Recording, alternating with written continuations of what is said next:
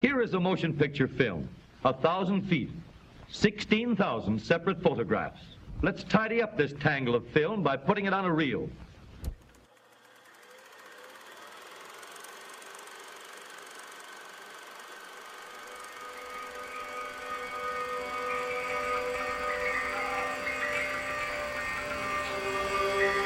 Today is the unveiling.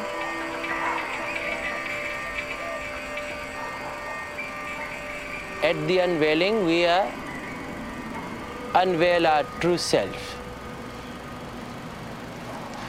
You see, I am not who you think that I am. My name is Vikram Gandhi, and I wasn't always a guru.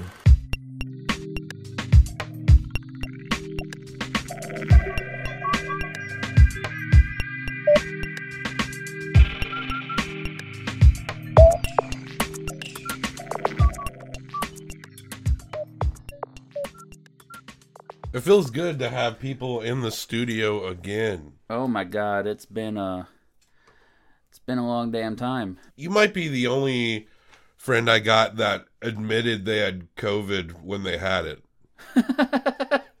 Did everyone try to hide it and go to work anyway? Yeah, like I had two other. You're surrounding yourself with typhoid Marys. I don't know if they went to work, but yeah, I did have two friends that dropped on me, three that dropped on me that they had COVID another time, or all around the same time. What do you know? Goddamn. But if you had to put a betting pool on who would get COVID, it would definitely be these three people. Stuart. Did Stuart get COVID? Stuart got COVID. In the beginning, he was kind of like, I don't want to call him a denier, but he seemed to not care that much.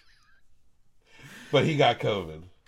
I have to admit, whenever we went home for a few weeks, I'm like, I'm glad measures are being taken. And since measures are being taken, I assume this is going to blow over and we're going to be fine. And for the first time in 4 years, I must have just fucking forgotten that Donald goddamn Trump was president. Mm-hmm. And that he was just going to let a fuck ton of poor people die.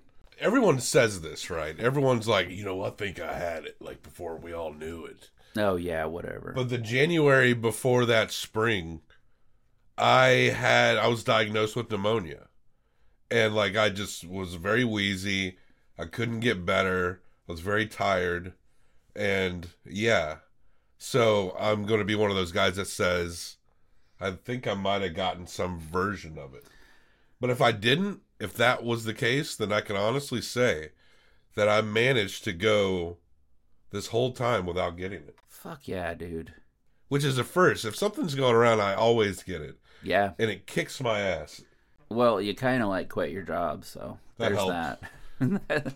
Did how many people got it? I mean, we split up into pods. So pods got it. Kind of. As far as I know, maybe 3 or 4, as far as I can tell. That's not too bad.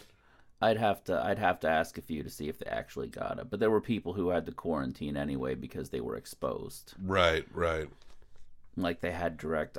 When I got it though, the guy standing next to me didn't have it. Oh, okay. That's moody. Oh well. He didn't get it. Man, we were people trying I took lunch with, we took lunches maskless, 2 people at a time, facing in different directions. Mm-hmm. My lunch partner didn't get it, so I think it's too bad he didn't get it. We were trying to give him COVID. He was absolutely. one person.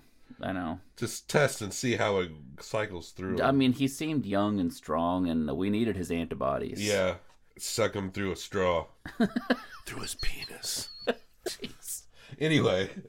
I think he'll listen to this. He probably will. Unlike the other podcasts, if he actually listened to this one. I think I could say that with everyone, actually. Probably. All right, Documenteers. This is the documentary-themed podcast, the greatest documentary-themed podcast in the world. Johnny, a stalwart going way back. And we often talk about spiritual shit. I do want to talk about COVID more, but everyone's talked about COVID, so maybe we could just continue it in another episode or something. Have we talked about spirituality during plague times? No, not specifically. So I guess this will be the first. How has your spiritual growth been Oh God! during COVID? I'd actually been trying to go to church every now and then. I'm no longer Orthodox. I've been attending an Episcopalian church because they have a very similar ritual, and I don't have to be a dick to gay people and women. Do you did you go to one of those drive up? I know there was a lot of Christian concerts at drive up theaters. No, even though drive-through communion would have been helpful every now and then, because at some point I was just too tired to go to church because I got COVID and I got long COVID and I was fucking exhausted. Long, deep COVID, girthy COVID. Yes. It filled you up. Thick COVID. Let's go back to COVID. Yeah. You had COVID for a long time, or at least the symptoms. I got it in mid-January. I was in the thick of it when Biden was inaugurated. Thick. Yeah. And I got my second shot like a week or two ago. So I had symptoms for that long. Wow. It wasn't always as bad, but the shortness of breath and the fatigue kept persisting. Scary. Thankfully, I came out of this still having my sense of taste and smell, because I don't know what zest for life I would have if I didn't enjoy eating. That's true. Anymore. That would be so rough. So, I think honestly, I was thinking like how that might be the most helpful aspect of it if I did lose it, because you could just eat anything. I can't drink anymore because I've been having these breakouts. I'm having to be. Oh, you're that old. Yeah, I just. You're allergic to beer old. I had some cognac because I went to some friend's house, some old friends. First time we were together in a long time. And they busted out some cognac, and I was like, I had some Benadryl on hand. I was like, let's see if this cognac fucks me up. And it tasted so good, Johnny. I bet it did. It tasted so fucking good. I bet it fucking did. So we all toasted, had some cognac, and sure enough, I broke out like on my body and chest like I would wipe myself with poison ivy, basically. But God, I'm sorry to hear that. But I took some Benadryl, and it went away in like 20 minutes, thankfully. So I guess maybe if I take a Benadryl beforehand, I could, in theory, maybe have like a drink, like a toast drink. Okay. But I can't like just sit there and drink all night. I might die if I do that. That blows, dude. I'm sorry to hear that. Also, it's better for you, but it sucks. You know, I've always been more of a social drinker, Right. but when you can't really do it, you're like, man, I could really, because I like an occasional whiskey, an occasional scotch. I like a beer. I like a nice beer. I absolutely hear you. And yeah, it sucks. I usually drink to avoid social situations. just You're- to tone down the noise all around me. I absolutely. That's probably why I used do. alcohol as that crutch for quite some time, and now the doctor's telling me to cut back. That's so. probably why I do the other stuff. Heroin. Heroin. That also helps with social situations. So I crush up car window glass and I snort it. Damn. So you're like, oh, I've got a bloody nose. I gotta go. Sorry, guys. I'm hard AF. Yeah. Yes. You know, it's funny.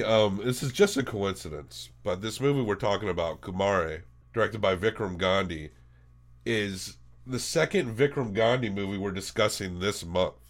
Really? I Yeah. was wondering what else he's done, because I'm not gonna give too much away. Earlier this month, early. we discussed 6ix9ine, the saga of Danny Hernandez, which is the Hulu documentary about SoundCloud rapper Tekashi 6ix9ine.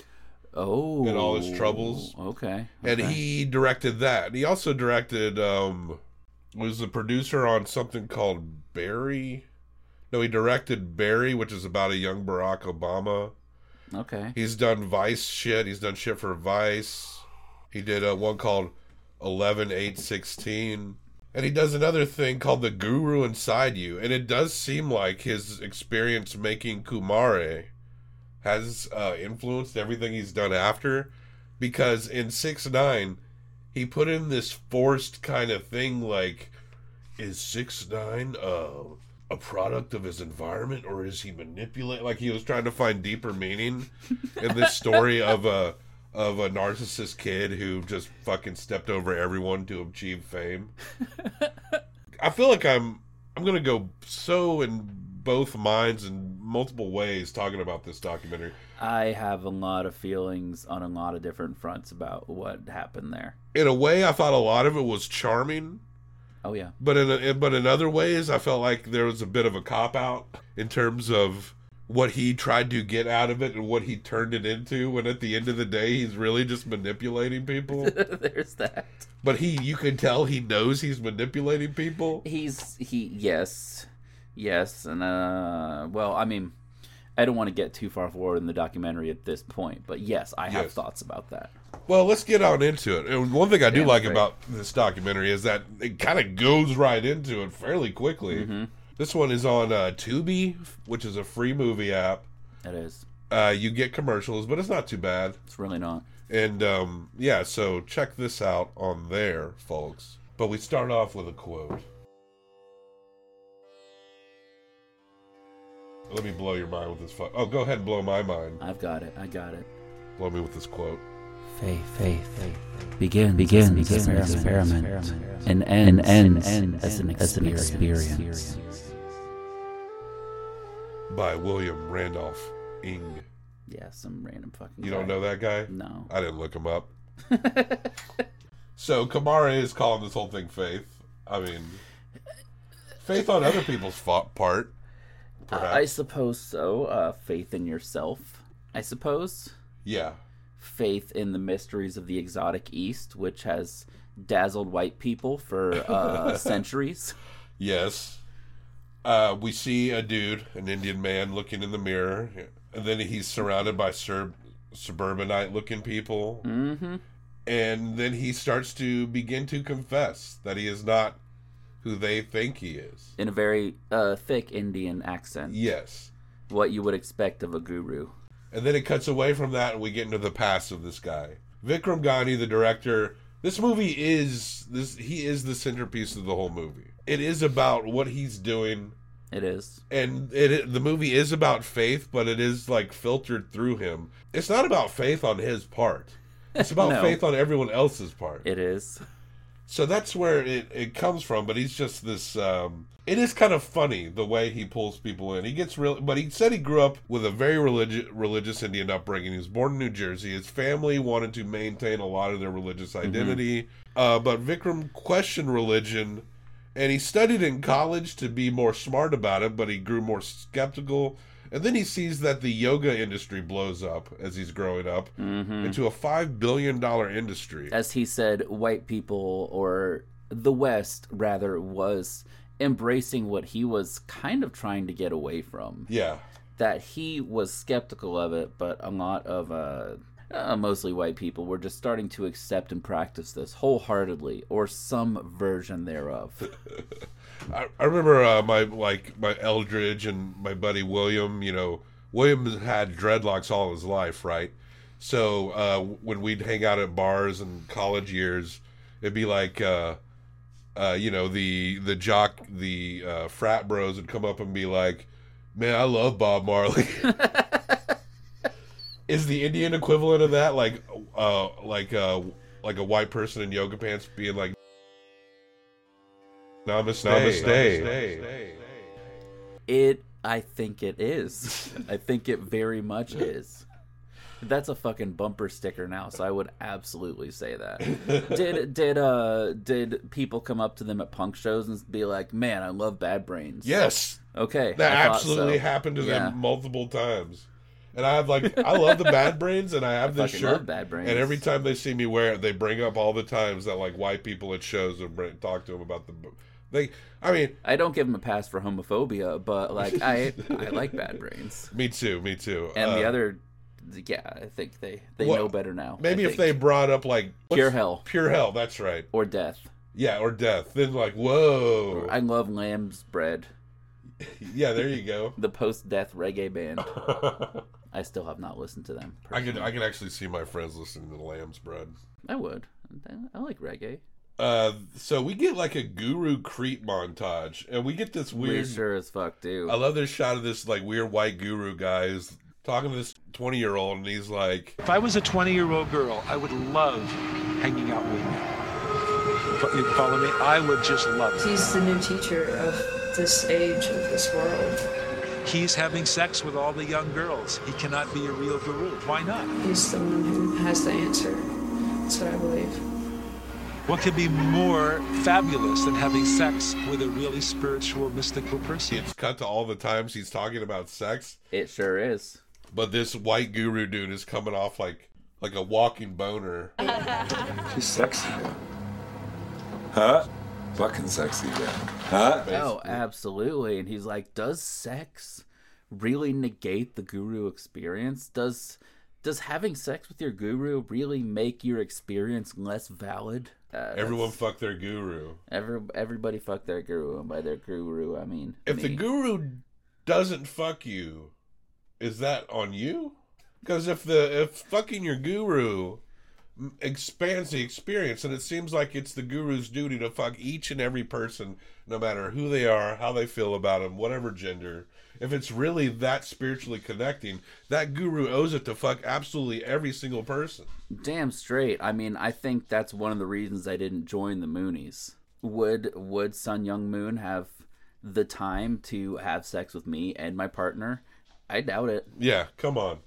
Come on. If I'm going to take a third into my relationship, I'm not going to try to, like, jostle with thousands of other people for rank. So, Vikram goes to India to see how the gurus are there. He doesn't appear to like them any better. They don't seem to be really any better. Basically talking shit about other gurus. Yeah, and it's how like, they don't get it right. I think the guru documenting, like a zine documenting the guru, the shade between gurus would be very funny to read.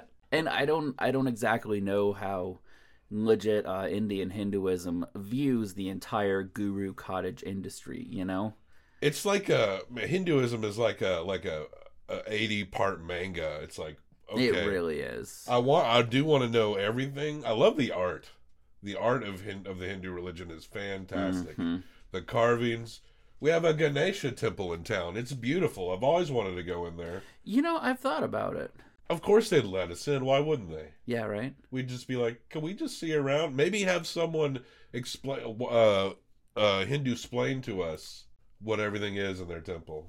Well, but it wouldn't be Hindu explaining because they wouldn't be explaining things we already knew. They'd be like telling us a bunch of new shit we've never heard before, probably. That's true. Oh, true. That is what the thing explaining would be, right? Yeah, absolutely. So I just mansplained that to you. You did just mansplain that. But it was a mansplain that was like, you were reminding me of something I already knew. So you were almost like a guru mansplaining. It was like guru-splaining, absolutely. Yeah, you were guru-splaining. So Vikram decides to pretend to be a guru.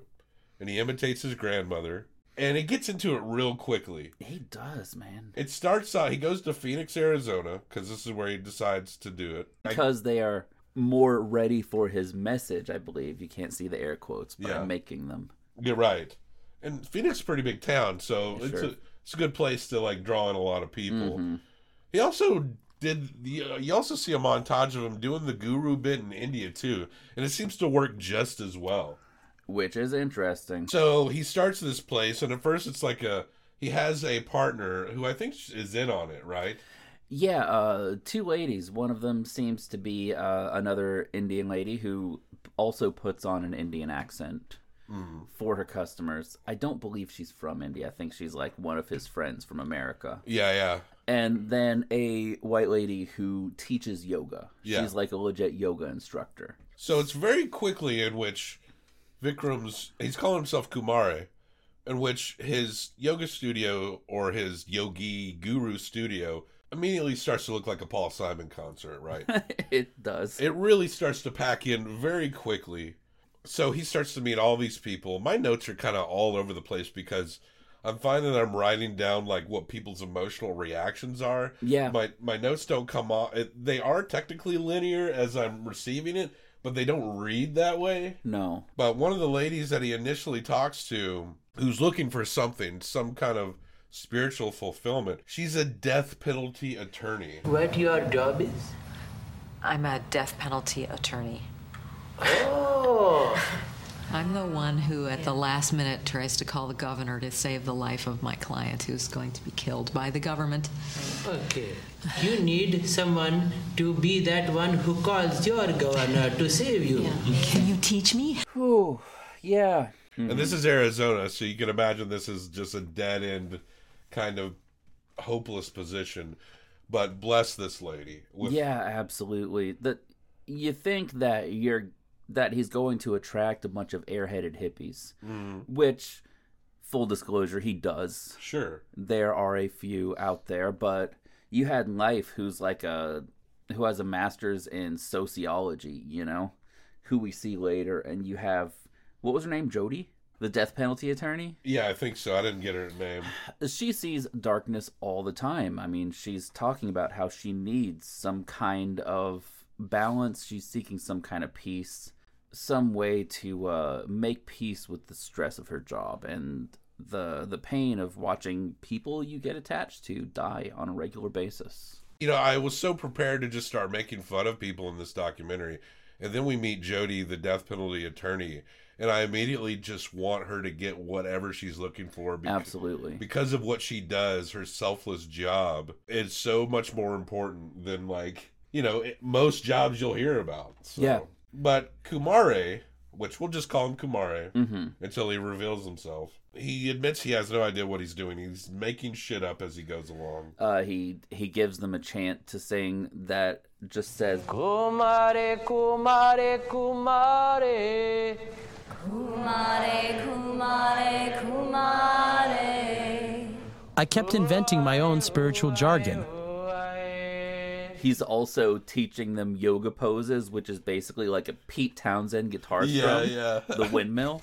Y'all know what that is. One of them is a yoga pose where they're doing this is the church, this is the steeple sort of thing, and raising it up into the air, but it's their middle finger. Clasping their hands and flipping the bird to the heavens, which I appreciated, actually. I like it. And anytime you see somebody using their ethnicity to pull something off on white people, turning their own racism and Orientalism against themselves, it's hilarious, but it starts to become a little less hilarious when you meet people like Jody. Yeah. Or also when you're around people repeatedly, you start to connect with them. You're like, look, these people are kooky, but they're not bad people. They actually fucking need something because their lives are hard. I liked it when the lady was wearing the Mickey Mouse pennant and he pretended to not know who Mickey Mouse is. This symbol is your religion symbol? No, it's just Mickey Mouse. I'm sure if you were fucking in India, at least half the population would be able to identify Mickey Mouse. Absolutely, one of the most trafficked cartoon images in the entire world. Right, one of the most American things that pops into people's head. And meanwhile, while I'm watching this, I get a Facebook ad for a journal called The Monk Manual. The Monk? What is that? It's supposed to, I suppose, track your spiritual development. And so I think Facebook is listening to my spirituality documentary and then trying to sell me spirituality at the same time. So yeah, there's a fourth dimension to this whole guru thing, Oh, now you're gonna get books on the fourth dimension. Recommendations. I am, absolutely. You'll probably read them.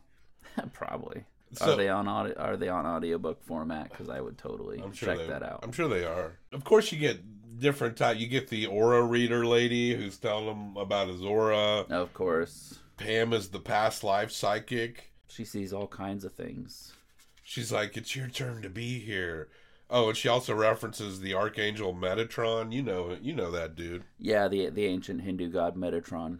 Is that a real thing? No, I don't think so. I thought it was like a transformer. Yeah, I'm trying to remember who Metatron was, but I believe it is one of the... Let me look it up. One of the angels in Western spirituality who was not one of the good ones, I don't think.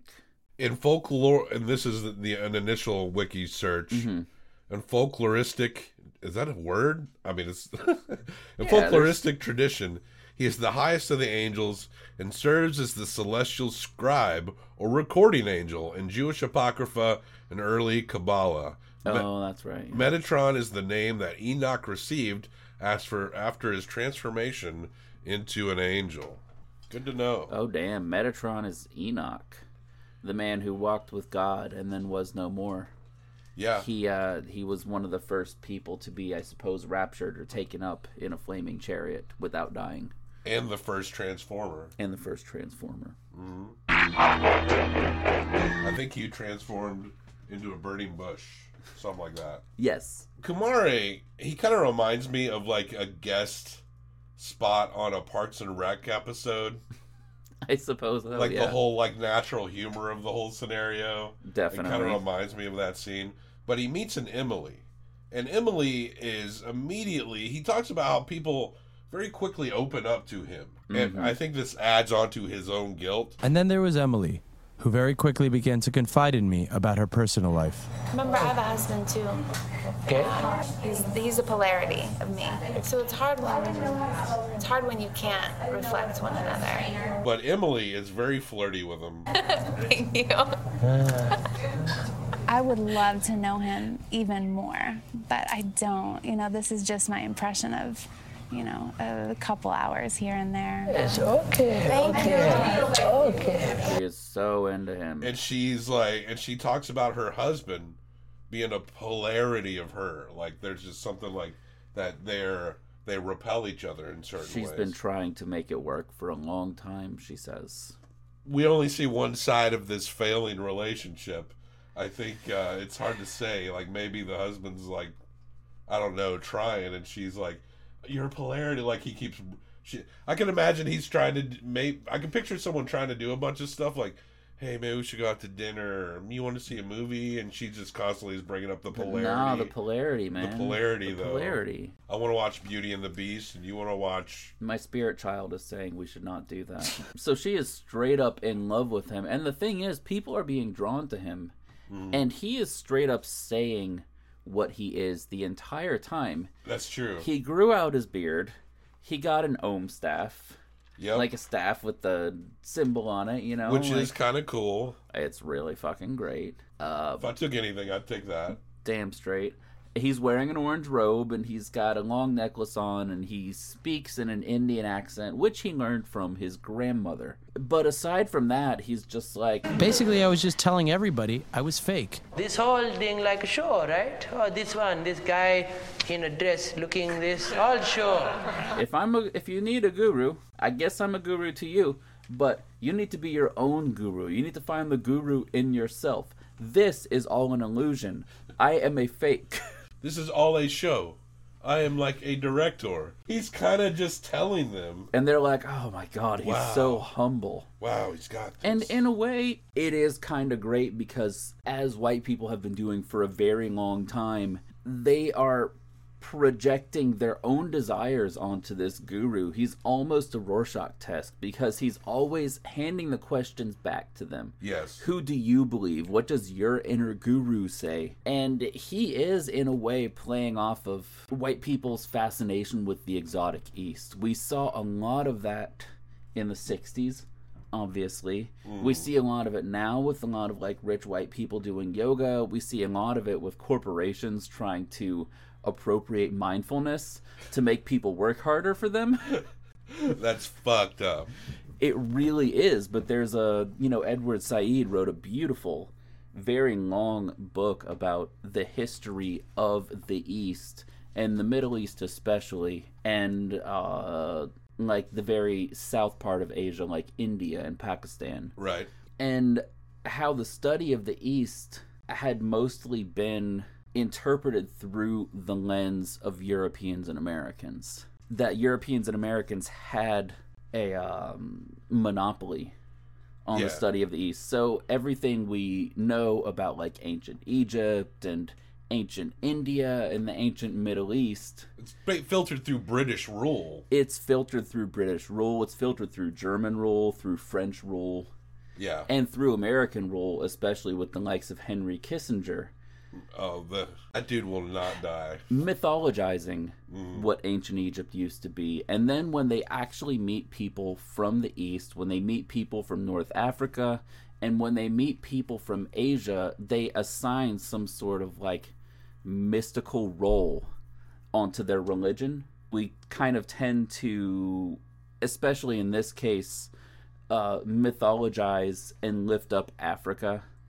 Sure. In a way after we've rubbed our Euro penis all over it? Absolutely. Like, we mythologize a lot of African religions. We appropriate it for cubism. And we look on India like some beautiful, mystical place when maybe I'm sure a lot of people are, but they also have the caste system. They also have massive server farms. Right. They also have gross inequality. There's like a massive workers' movement going on right now. And also, they are doing a fuck ton of suppression of Islam in the country. Yeah. Right now. And so we kind of assign some spiritual element to Indian exports and Indian immigrants that often they just don't have. So all this guy had to do was put on a robe, put on a necklace, grow out his hair and beard, and then speak in his grandmother's accent, and then everyone's like, oh shit, he's so spiritual. And he's not saying anything of a sort. You know, they projected their own desires onto him. I think this is a part of, like, reactionary liberalism. Like, reactionary conservatism, right, will look at other cultures, not understand it, and then judge it, be racist against it, dehumanize it in that respect, be like, I don't want to go there. What's that right there? Well, they don't have 3 TVs in their house? God, we're so much freer than they are. But I think sometimes reactionary liberals will look at that, look at some, like you said, this is a society like India, and then, like, they dehumanize it in a whole different way. Like, they over-spiritualize it. Mm-hmm. They kind of make these people, like, above what it is, even though they might be suffering in ways you don't even understand. It's like complete polar opposites, when the reality is, like, you are dehumanizing when you, like, put them up onto some grand celestial level. But of course, because then you end up putting them down when they don't live up to your expectations. Exactly. Which is what and we know what that's like living in Nashville. I mean, that was one of the things that Napoleon did. This was covered in Orientalism as well. When he went down to Egypt, he was trying to rebuild Egypt to its former glory because he thought that it had been decrepit. Because he had this idea of what ancient Egypt was and should be. And he was very disappointed in the people who didn't live up to that. I mean, we also do that with our indigenous American culture. Oh my God! Now that colonialism has completely wiped their ass with the history of the Native American, now it's almost like a weird guilt coping mechanism to turn all these Native Americans into, like, magicians in our minds or some bullshit. We come from a very long line of people, especially Bobby, who have dubious claims to Native American heritage. I have no claim. I know you don't, but no. You were a Southern boy. You're right, that's right. Scotch-Irish ancestry, probably. Yeah. And I'm sure there's plenty of people in your family who are like, oh yeah, I got Indian in my blood. Yes, that's true. It's definitely more people claim that than really are. And absolutely. Or are willing to share in the struggle of lifting people up. But Johnny, they have that picture on their wall of, like, Geronimo, a feathered Plains Indian man with, like, a wolf head in the moon in the sky. Yeah, right? They've got the T-shirt of Geronimo's face with a American and Confederate flag on behind them with wolves howling from cliff tops. God, you just brought me back to the 90s, rural 90s. It's a fucking mystical experience, that shirt.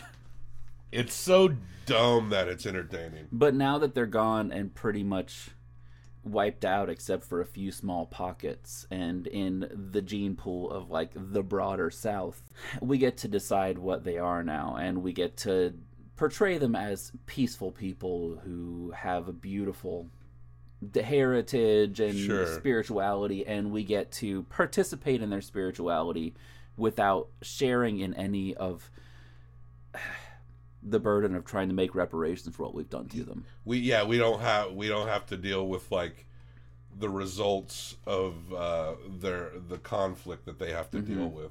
And now that the Japanese internment camps are over, we all get to decide we're Buddhists. Let's talk about Daryl, the acoustic theologist. By the way, you can subscribe to an Eastern religion in a respectful way, I believe. But But it just takes knowledge and understanding. Most of the shit these hippies are doing is not it. I mean, it's no wonder they connect to a guy who's making it up as they go along. He's letting them make it up as they go along. Yeah. That's the beauty of it. Daryl, they didn't give his last name. He is this word just makes me want to die. Acoustic theologist. In the Bible, it says, in the beginning was the Word. The Word is vibration, sound, okay? God is sound. The sound that intoxicates, the sound that's bliss and ecstasy. That's what I teach people, to find the sound in their body. Yeah, man. First of all, the word is theologian, you illiterate hippie. Theologist is not a thing. He should go do a session at the Ryman. The acoustics there are amazing. So he believes in the beginning there was sound and he spoke it into existence. So everything is sound, and his spiritual theologism is to help people find their own, I guess if you're going to borrow from the Tim and Eric show, heart moans.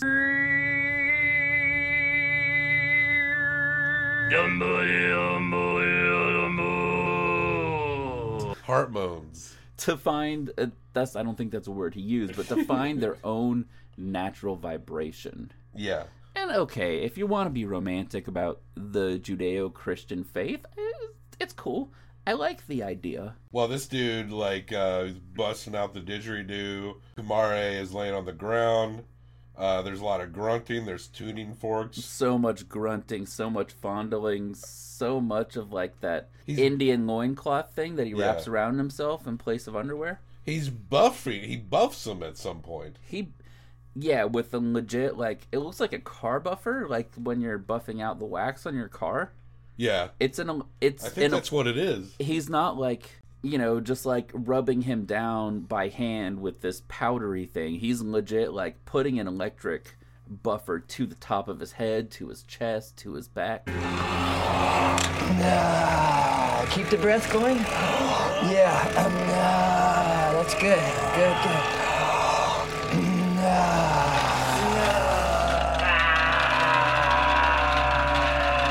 Pure pleasure. Breathe it up. Joy and divine bliss, which is our birthright. The whole thing is a little bit erotic. If you just closed your eyes and just listened, you'd think they were fucking. Yeah. I had goosebumps coming all over my arms. As soon as I would look at him or connect with the energy, it would just go all over me. And why wouldn't you? I mean, I watched it with my eyes open, and I wasn't totally unconvinced that they weren't fucking. It was implied. And then Daryl, they cuddle at the end, too. Daryl, he says, I used to be enthralled with the sounds of sound instead of the sound of sound. Yeah. That's some deep shit, Johnny. You gotta admit. Holy fuck, that's just...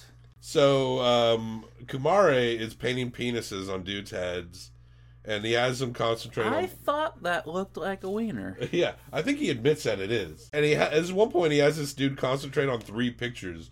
One is of him, the other is of Barack Obama, and the other is of Osama bin Laden. Osama bin Laden. I love that triptych.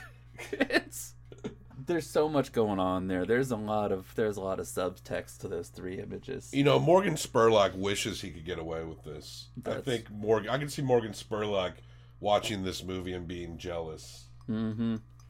I kind of wished I could get away with it too, but if I tried to put on my Danish grandpa's accent, they'd be like, who's this weird European guy who somehow doesn't know how to speak English? They would not see me as spiritual. You want to know why? Because I would be using a Western European accent. Yeah. We don't project the same spirituality onto Western Europe or Northern Europe that we do onto India. Maybe just say you're from South Africa or something. I think, the Americans would probably piece together the rest. I mean, honestly, I could probably just say some shit and get away with it. So Emily comes back, flirting hard with Kumare. I love your house. You like my bedroom? Yeah. making me have some inspired. I'm totally inspired. She's basically saying her marriage is over. I feel like I've been forcing my marriage to work for a long time and forcing and fighting. Do you remember that person you were when you first meeting your husband? Was he someone different? You? No? I don't even believe in marriage. He's not the same. I don't know. I don't want to be there. I want to go. So. Do you that's feel easy. alone without a man in your life? No, I never did. So, I get to do whatever I want now. What do you think? What do you feel? And you could tell that Kumare is feels a little awkward about this situation. Apparently she goes to California within a week, though. She doesn't stick around.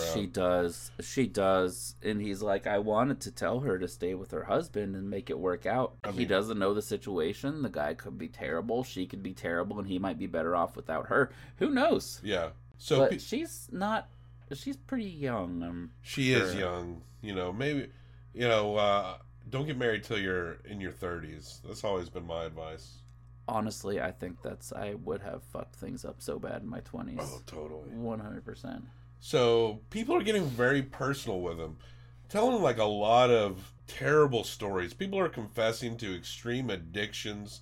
One dude's talking about how he injected cocaine and was doing crack and his marriage almost ended. The movie starts to transition from like, isn't this silly? Isn't this goofy?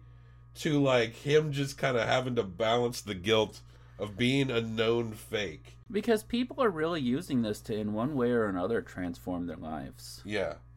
They really trust him, and he's like, hey, don't trust me. Trust your inner guru, because Kumare, what did that mean again? I can't remember. It was something divine. I'm pretty sure it was divine child. He Right. has them sit across from each other in rows, cross-legged, and sing Kumare to each other. Yeah. Which means divine child, and he's telling them... And this is where I actually kind of fall in line with his theology a little bit, because he's legit telling them to see the image of God in other people. And I dig that.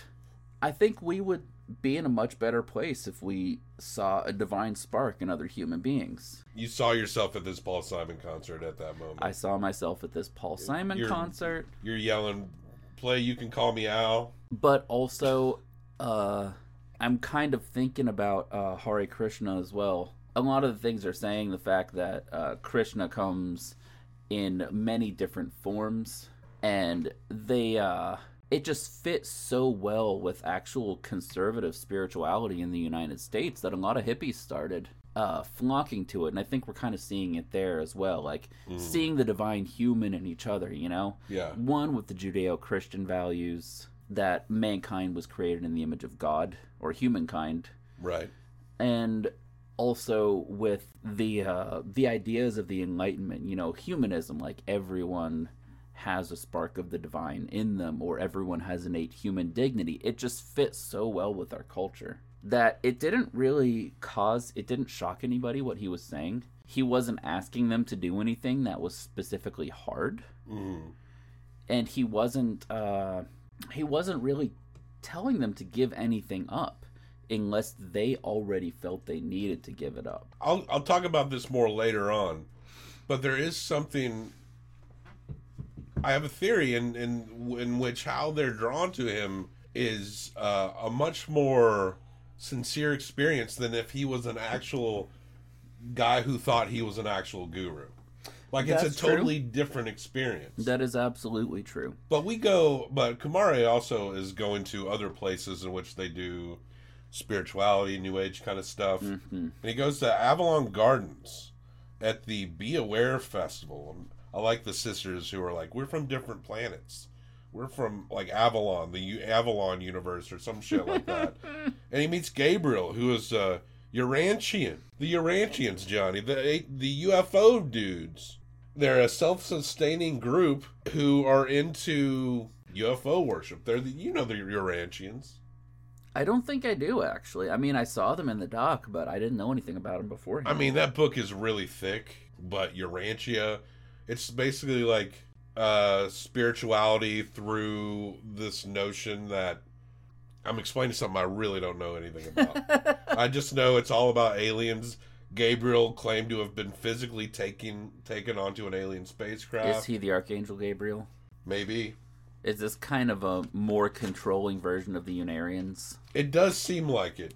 Yeah. There have been reports that this guy, that they are a cult in the sense that he takes their goods. He takes everything from them, yeah. But they're looking for a more self-sustaining environment separate from what they say is the capitalist system, which, I mean, I get that desire, but... I like the idea. Tried it once. But at the same time, like, I don't know, I think... you know, you want to defeat it, not pocket yourself away from it, or at least try. Isn't that the truth? But that was the problem with the hippies in the first place. Was it was the tune in, turn on, drop out. Yeah. Sort of generation. So I definitely they just understand. kind of tried to build a new society by themselves, and instead of catching on throughout the entire world, just they all kind of fell apart and usually turned into cults. Right. Or joined fundamentalist Christianity. Yeah. So yeah. Oh, the boomers so sold us out. They sure as fuck did, man. So Kumare starts to talk about Vikram. Remember, that's his real name, Vikram Gandhi, and how Vikram was living in a disguise and did not know he was a teacher. So this is him being like, "Look, this is," and somebody goes talking about himself, and one of the students goes, "Because a certain tree bears a certain fruit. Their actions." What they do, their service to others, how they treat others. That's what I hear. And then the story you're telling me, I think you're talking about yourself. I think you're Vikram. But Vikram, or Kumare, at this point says that he felt like he was feeling it this time. Yeah. Which is, we're going Joseph Smith territory now. Yeah. We're flirting with the Joseph Smith territory. Starting to believe his own press. So we meet Teresa, who met this guy. She had a calling to go to Africa for the children. Yeah, she's showing this on her, like, white savior vision board. They all made vision boards, which are these collages of what they wanted for their life. Now So she wanted to help them and teach them and feed them and teach them how to live a good life. What Africa needs is more colonial presence. Am I right? Absolutely. Yeah, I think the problem with Africa, there's not enough missionaries. There's not enough white people hugging children. Yeah. I think we need to carve the countries up more based on whose missionaries are going there. We need safe spaces in Africa where wealthy, privileged white women can go hug all the children, like a specific zone. Because Lord knows, middle-aged white women with bad haircuts know how to live. They figured this shit out. As a collage artist, how would you rate her vision boards? Oh, it's fucking garbage. They are pretty bad. Like Teresa, you can. Her use of negative space is very accidental. Yeah. She segregates all the Africans together in the bottom left of the board. Wow, subconsciously separating the Africans. Somehow she got a non-white guy to marry her. I don't fucking get that. I mean, if the Africans were incorporated into her daily life and consciousness, then she wouldn't feel so special going over there and hugging them. That's true.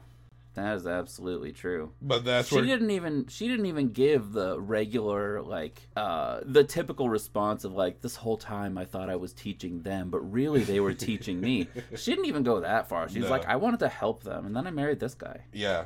And didn't you get the vibe that, like, her and her husband were open to going threesies with Kumare? I think so. They go to a law where this big stocky dude's teaching this seminar.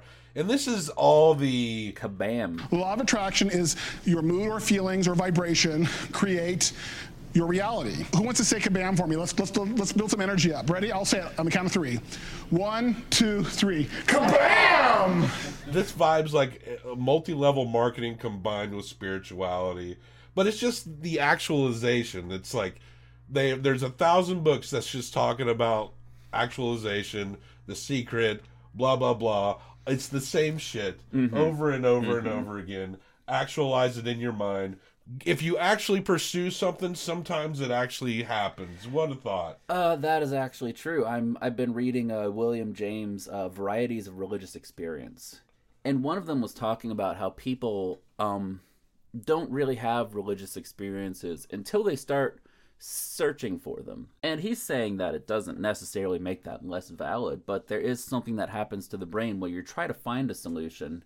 We've all had this. We're trying to find where we lost something. We're searching for it for hours, and then we finally forget about it. We're laying in bed, and then we all of a sudden jolt awake because we remember Kabam! where we... Kabam!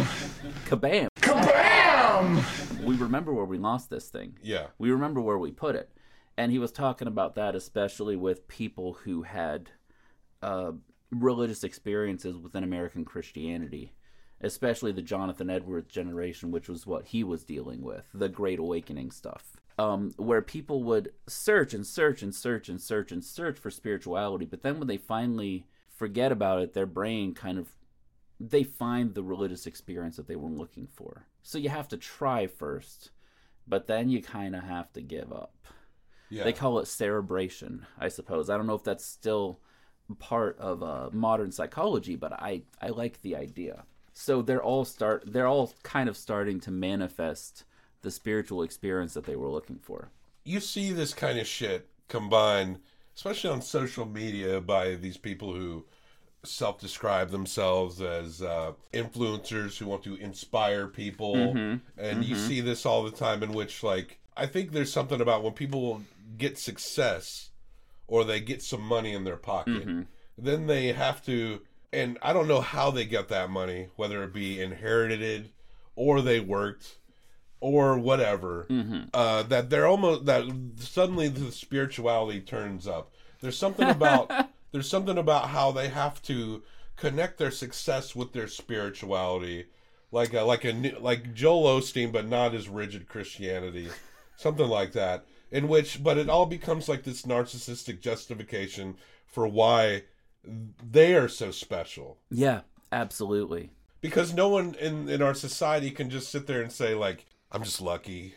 I managed to work this out. And I know a lot of people don't manage to work this out. But instead of thinking about how I can help people who have less, I have to just make this all about my own personal spiritual journey to justify my bank account, my cars, whatever I have. It's not just that I just spend this money.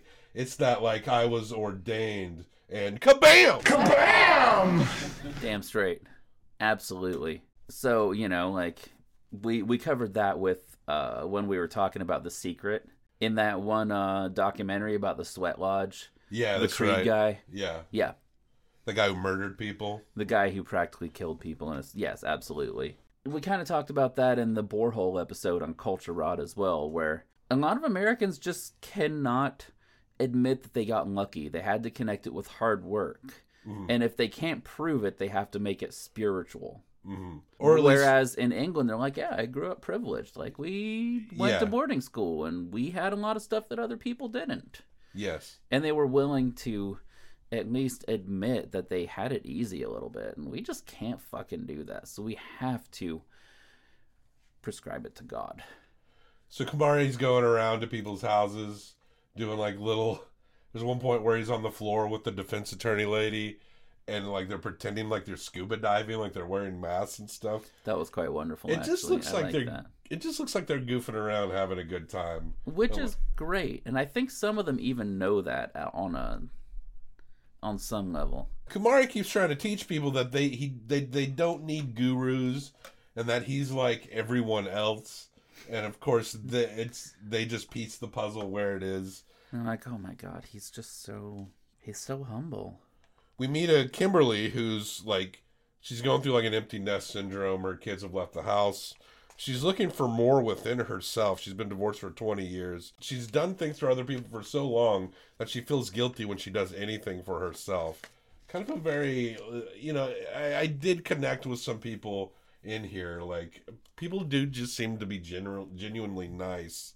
just looking for something. It's true. Like, most of them were pretty normal. There was that one weird hippie lady who, you know, had the white savior vision board. Didn't like her. Pretty much everyone else was okay. Yeah. Everyone else is fine. Even the young girl, Emily, she was dissatisfied with her marriage. You could tell. So we're getting to the point in which Vikram wants to confess that he's Kumare or whatever. Kumare confesses he's Vikram. They're about to have an unveiling. But the thing is, Kumare is conscious that he's playing a role. He's conscious that he's playing this up. You can see him deal with the balance of guilt. At first, it's like almost like a Sacha Baron Cohen bit. And then it's like, oh shit, these people are actually kind of nice. Yeah. They're looking for something. They're harmless. I'm making like actual human connections with them. But the thing is, other gurus, like, it doesn't seem like he's trying to take their money. Emily wants to fuck him, but he knows, especially because he's on camera.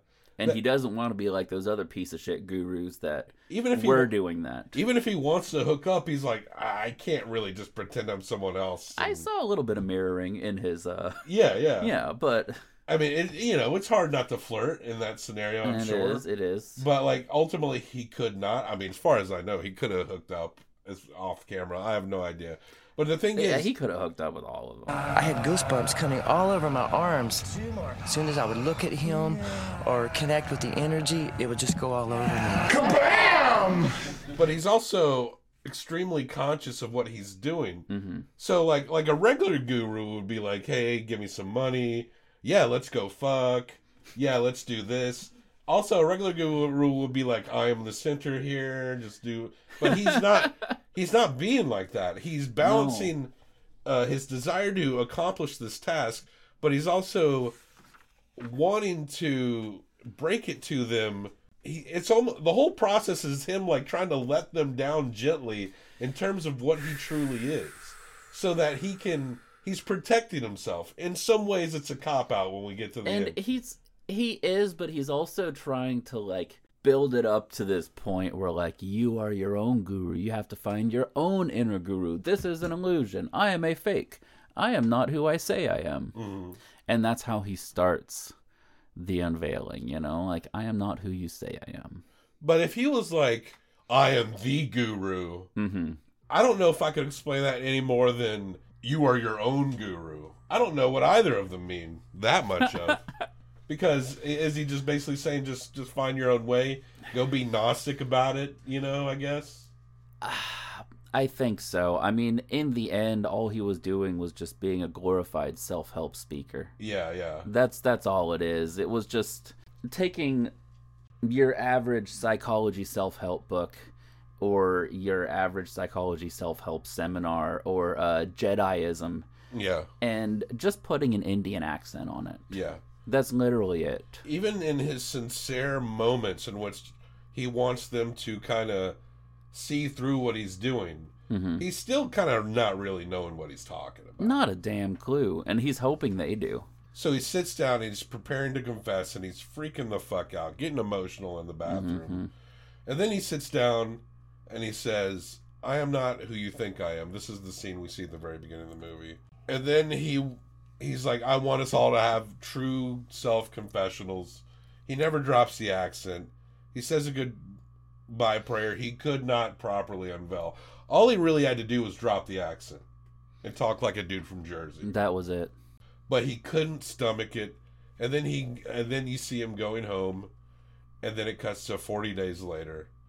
And we're getting people talking about their Kumare testimonies, how they miss him. He's catching up on... They see one of the ladies doing the Pete Townsend strum yoga pose in her front yard, which was pretty awesome. And you see that Vikram is still experiencing this guilt. So we also are watching Vikram cutting his Kumare beard, starting to shave it all off. And and while it's going through this, we see the class sitting and watching Kumare on like a film. And on the film, he admits that he was born in New Jersey. So there you go. And I feel, and you kind of see people slightly reacting to that. And then he's like, the guru is inside of you. And then he starts to walk up as the video ends. Then Vikram Gandhi, the actual Vikram Gandhi, walks in. He's totally shaved. And he comes up. He has no accent. Hello, Gurus. My name is Vikram. And my ideal self is Kumari.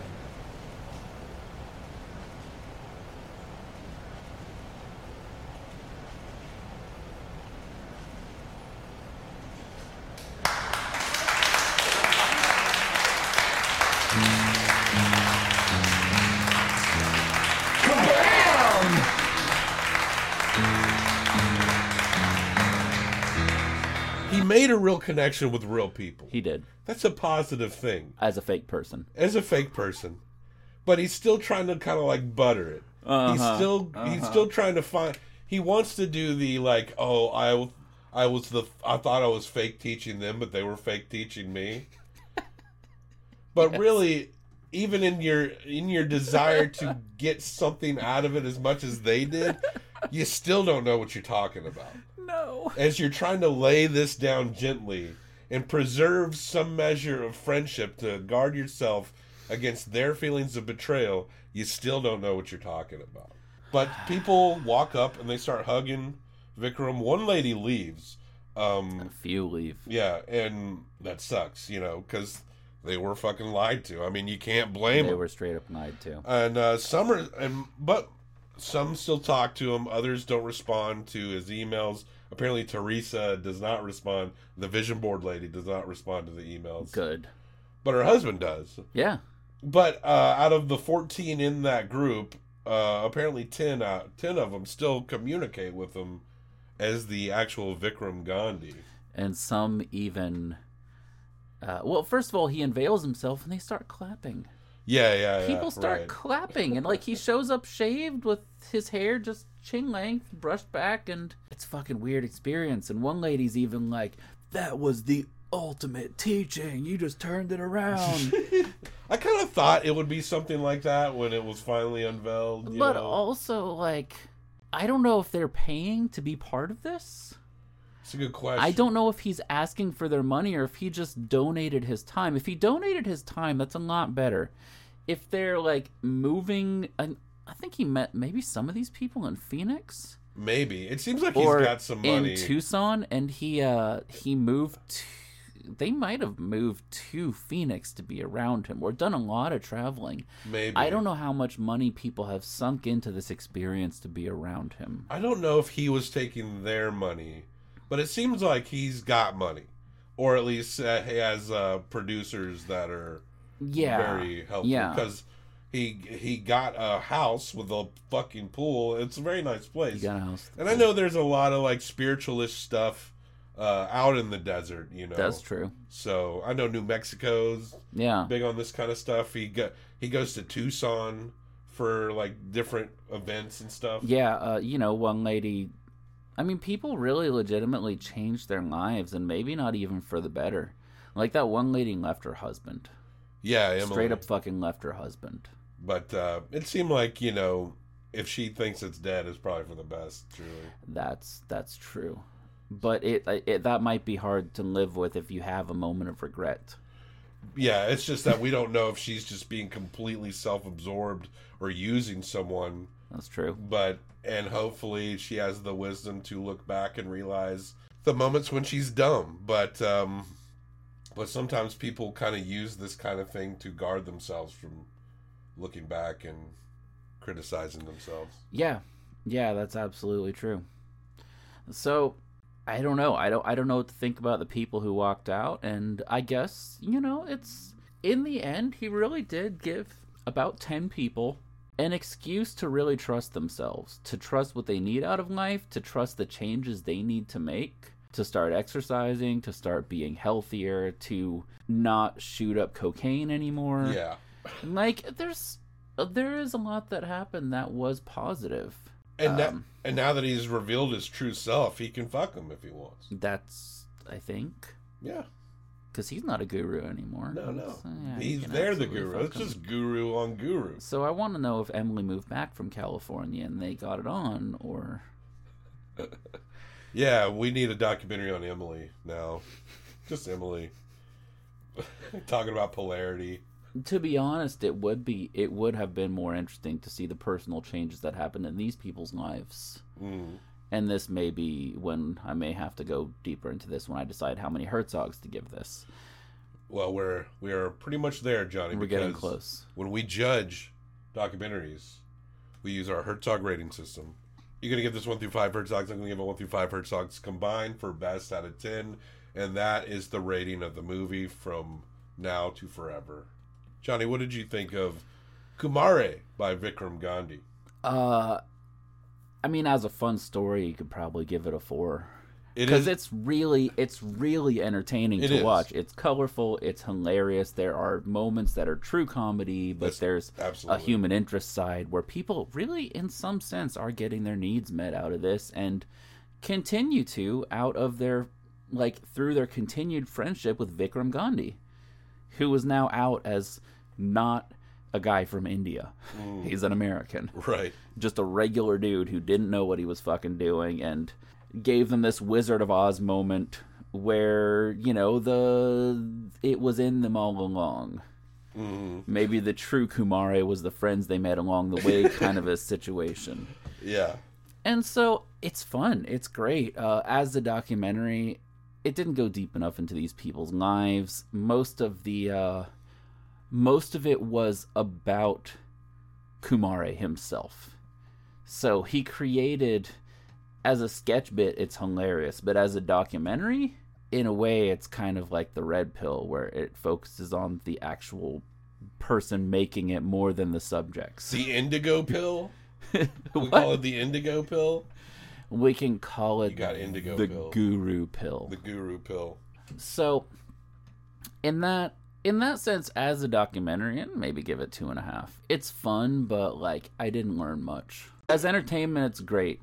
But if you want to learn something, you'd be just as well off watching The Wizard of Oz. It is kind of the same story. It is the same story. You got courage along the journey. You didn't need what part of the... You didn't need that the wonderful wizard was in you. Absolutely. I did also find this very entertaining. I felt like it was interesting. I feel like there's a point where it feels like Vikram, especially in the 6ix9ine documentary that we discussed, he tried to make it about like the price of fame or trolling or something like that.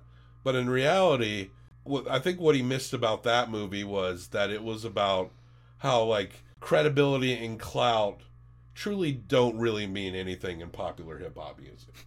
As much as people act like it does. Really? It means something until it doesn't, and then it means less than shit.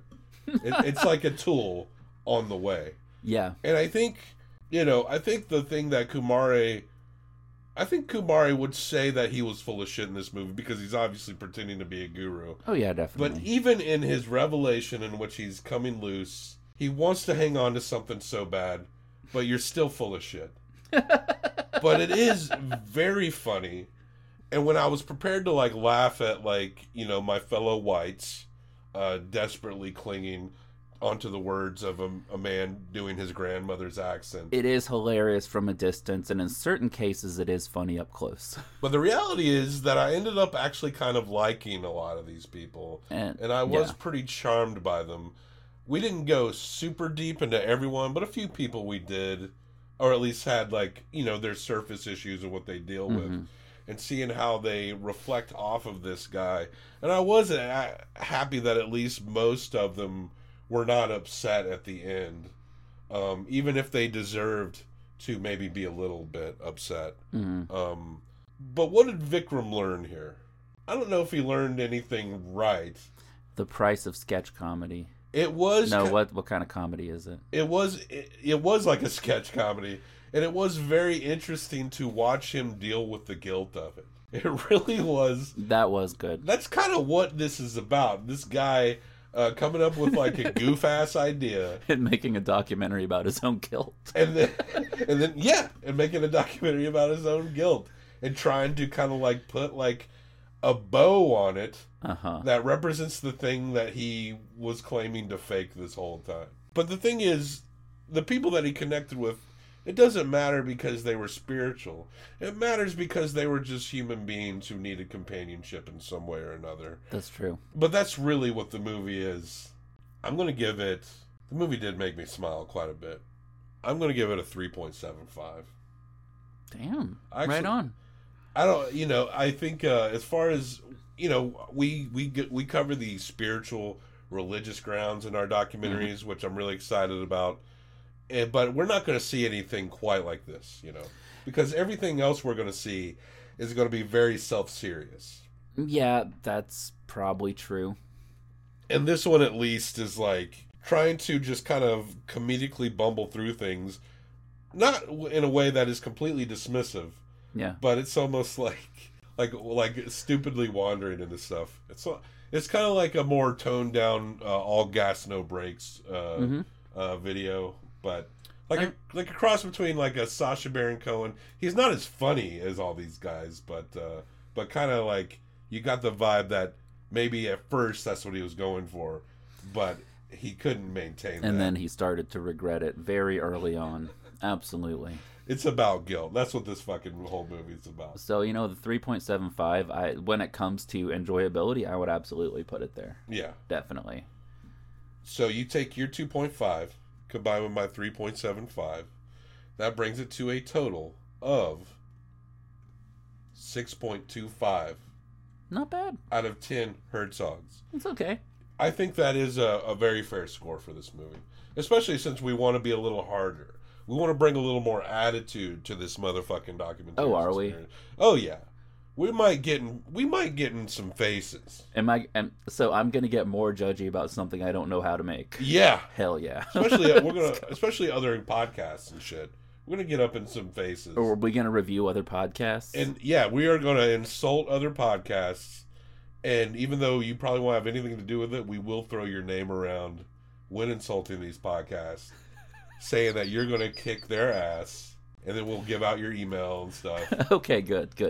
Absolutely. So yeah, that's that film, 6.25 for Kumare by Vikram Gandhi. Let's get into some weird shit next time. What do you say? Damn straight. All right, keep on docking. Keep on docking.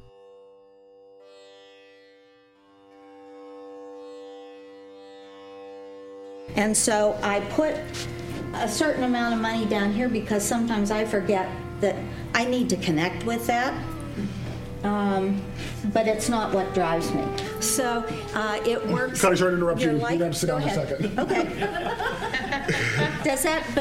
Who thinks it's a wonderful evening out tonight? For some reason, I just know that I'm going to have a little bit more time with this guy.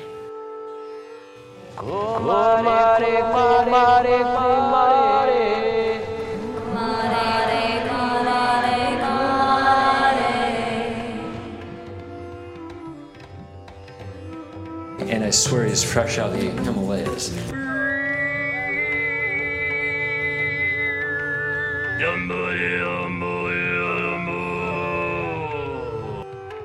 I had goosebumps coming all over my arms. As soon as I would look at him or connect with the energy, it would just go all over me. Kabam! Oh yeah.